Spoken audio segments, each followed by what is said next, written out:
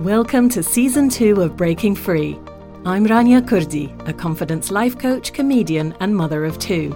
I invite you to join me bi-weekly for confidence tips and interesting chats with my guests who work in fields that help develop confidence.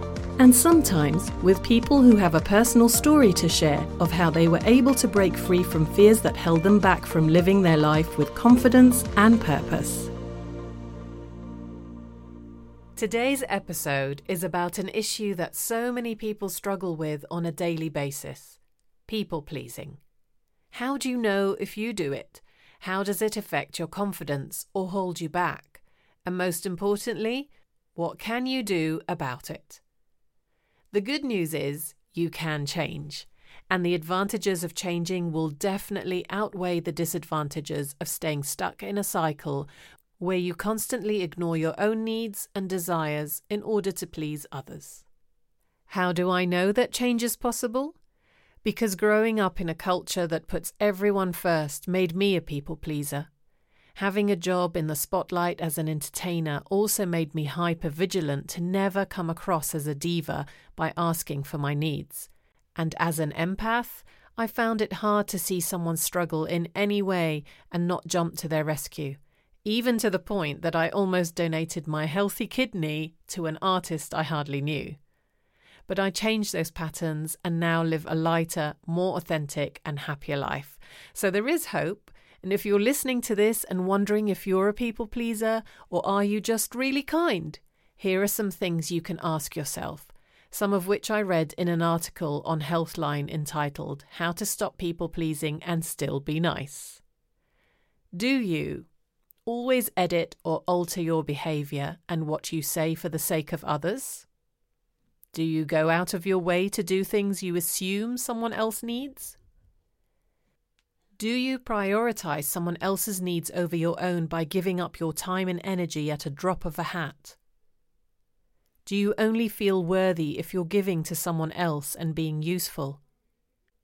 Do you need praise and appreciation to feel good about yourself? Do you worry a lot about rejection? Do you have a strong desire to be needed because it feels like there's a better chance of receiving affection? Do you struggle to say no?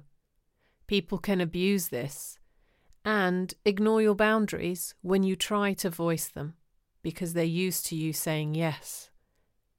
A good question to ask yourself in general is, what are you saying yes to that you actually want to say no to? And what are you saying no to that you actually want to say yes to? Are you saying no to your own needs when you say yes to other people's? Because we don't really think about that, but actually agreeing to do so many things for other people means that you're not doing them for yourself. You're putting things aside that you need to do yourself, and then there's this overwhelm later when you're trying to make up for lost time. Have you stayed in a job you don't like or an unhappy marriage for too long just so people don't think ill of you? Do you apologise and accept fault when you're not to blame?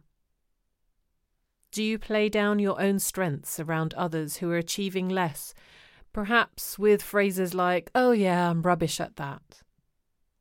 Do you agree with others even if you have a different opinion, just to keep them happy because you don't want to disagree with them? Do you find it difficult to be authentic because it becomes hard to recognise your own feelings and needs when you're so focused on others? Do you choose to be a martyr by sacrificing and hoping others will reciprocate? Are you too busy being there for others to have your own hobbies and relaxation time?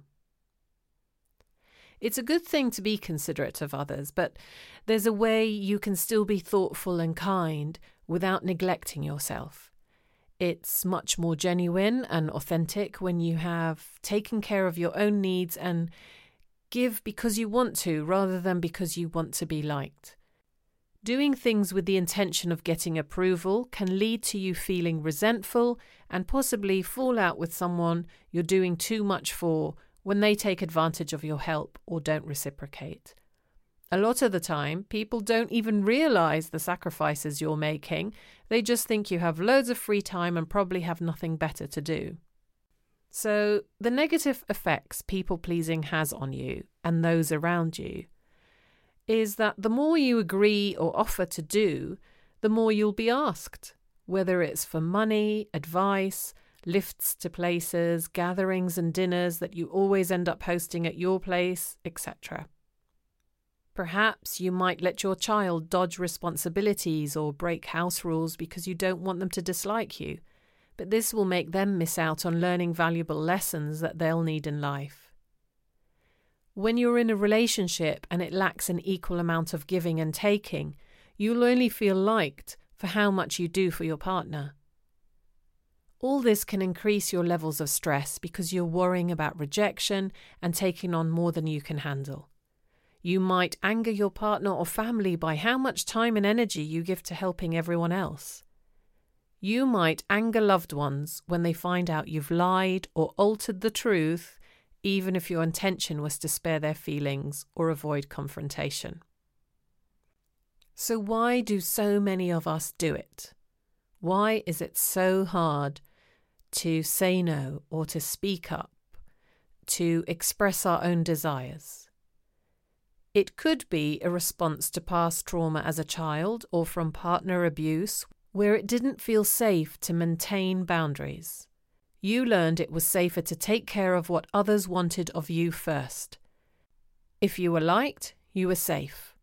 Maybe you were punished or criticized when you did something your loved ones disliked, and so you learned to do what they wanted, even before they asked it of you. Perhaps you have low self-esteem because your caregivers or teachers made you believe your value was based on what you do for others, which can keep playing on repeat throughout your life if you aren't aware of it and make intentional effort to change that negative belief. I grew up in a culture in the Middle East where pleasing a guest or stranger had more priority than your own needs or those of your children. Simple things like visitors staying too late when you have to get up early or not feeling well but don't feel you can ask them to leave. Accepting guests or relatives to stay over for extended periods of time because you don't want to seem rude. Or attending events you don't want to go to because you don't want to offend. And many of us have seen our parents exhaust themselves pleasing others and then grumbling at home about how much they resented it and felt exhausted. And that teaches us to ignore our own needs. We learn that taking care of our needs first is selfish. I remember when I first moved to England almost 10 years ago now, how offended and hurt I felt about neighbours or old friends fitting in a date and time to see me sometime in the future because they had their own plans. I was used to dropping plans for others and vice versa. It was only until I began to do that for myself and respect my own time to go and exercise or have a day to relax or attend something I'd been looking forward to, that I began to see it as normal and didn't take things personally anymore.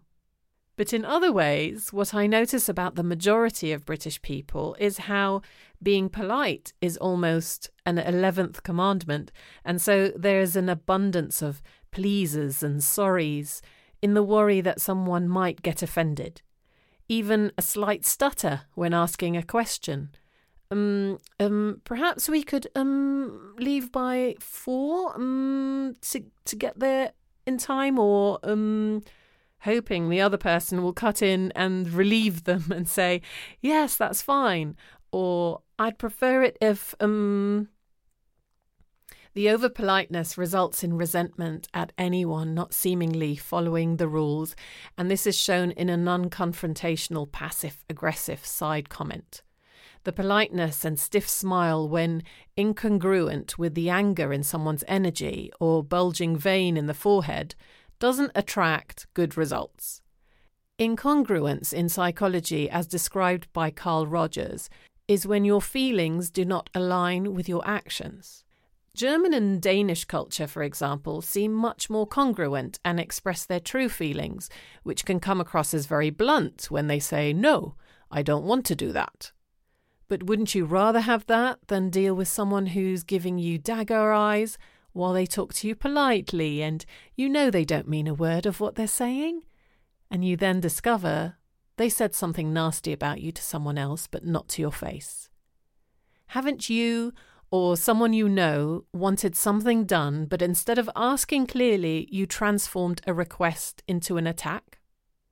In Kasia Urbaniak's book, A Woman's Guide to Power Unbound, she gives an example of a mother asking the dad, "Could you take the kids to school on Mondays?" being far clearer and effective than the passive-aggressive way of saying, "It would be really nice if you could take your kids to school for once in your life." That implies he's failing as a father and a husband, and that every time she dropped them off, she secretly resented him, and if he does it this one time, he's still worthless and self-involved in her eyes, and if he was a better man, she wouldn't have to bring that up. How would you respond to that? How would you feel? Notice how nearly every complaint hides a desire, like, "I would love a bouquet of flowers," instead of the complaint, "You never buy me flowers." And that won't get the response that you want.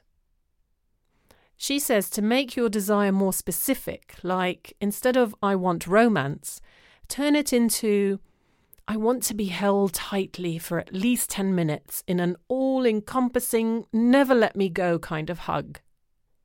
Your ask should feel right in your body. If you're bringing all the times you were let down to your ask, or asking with the belief that the other person will never get it right, they will sense it in your body. Whether you're asking for the kind of sex you want, a raise, or a small favour, the conversation under the conversation begins with you. A desire satisfied is also a desire completed, says Katia, and it's fine to change what you want over time. Each new desire represents the next steps on your unique path. When you find creative ways to honour your internal signals, you are guaranteed to find your unique destiny. And Kasia also explains that one of the very first instructions we receive is that it's okay, indeed expected, to lie about our feelings. "You may rejoin the group when you say you're sorry," your first grade teacher tells you. You're not sorry, not at all, but it's cold and lonely in the corner. You don't want to be on the outside. Nobody does. So you fake contrition and join the herd. This disconnection from our feelings and desires continues to be rewarded, especially for women. You ignore your hunger and skip dinner so you'll fit into that dress you bought for the 8th grade dance. And you keep your mouth shut when the intern coordinator who will write your recommendations tells an off-colour joke. You injure your knee on a morning run you knew you were too tired and sore to do safely, and date men even though they don't do it for you. You convince yourself that you can make a beach vacation work because it will make your husband and your kids happy, even though you hate the sand and the sun. Over a lifetime of ignoring our basic inner cues, we lose touch with what we're actually thinking and feeling. We go numb. We lose discernment, the understanding that subtle differences make a difference that isn't subtle at all. And that's no good. We need to know what we are feeling. We must be alert to our inner signal, attentive to its spirit and to the information it carries. This space is where the treasure lies. It's the place from which our deepest desires, the ones that fuel our destiny and feed our life force, are born. These deepest desires may not noisily announce themselves. They may appear as nothing more than a vague impulse, a feeling you can't quite settle into, a shapeless longing that takes the form of dissatisfaction and the vague suspicion that there has to be something more. These desires may seem mysterious or confusing, contradictory or impossible at first. It will always be easier to ignore them, to bypass the uncertainty they arouse. Indeed, many of us spend a lifetime doing it. But whatever ideas you hatch without connection to that deep inner signal will always run the risk of lifelessness. Desires born from true connection carry the vital spark of something essential, something unique, something only you can bring into the world. Think of the difference between a cheap plastic bowl made with thousands of others in a factory, with a history of human rights violations, and one that is hand-thrown with craft, beautifully glazed and fired with intention. Even the emotions we're not supposed to feel, rage, shame, fear, have a tremendous amount of energy tied up in them. This sub-state is how we access and alchemize those emotions so we can harness that energy for good. It gives us the chance to explore our own resistance, which will help us to navigate it when we encounter it in others. And it leads to the most transformative force we have access to, self-celebration. We are so out of touch with our emotions nowadays and our own feelings and needs that imagine going back 100 years and telling your great-grandmother that she needed to stay hydrated. She would have looked at you like you were completely insane. If your great-grandmother was fortunate enough to have access to clean water, she drank when she was thirsty. But because we're so out of touch with our inner signal, we can no longer be trusted to do that anymore. So we police our bodies with smart water bottles connected to apps that remind us to drink, or rules about how many ounces we need to choke down every day. So how do we break the pattern of people-pleasing and not paying attention to our own needs? Well, first of all, awareness. And hopefully that first step has happened if you're listening to this podcast today and recognize those habits in yourself. Then consider your intention behind wanting to help. Will it bring you joy, or will it make you feel resentful if it isn't reciprocated? Realize it's healthy to put your needs first, and you'll be more able to help those you wish to when you want to. Practice with small things first. Big changes might result in those who know you to see it as a personal attack at first and changing the usual dynamic, which might scare you and make you back down quickly. So think of small things and make the changes slow. Try planning something for yourself. Try saying, "Thanks for thinking of me. I'll need to check if I'm free then," instead of an instant yes. Try voicing a need like, "Can we put the heater on, please? I'm feeling really cold." Don't let that uncomfortable feeling in your stomach or the fear of rejection stop you from trying. It's just hard breaking old habits at the beginning, but the rewards will most definitely outweigh the discomfort you've felt putting your needs last for so many years. Ask for what you need in a relationship. Share your opinion at work or at college. Think and note what boundaries you would like to have.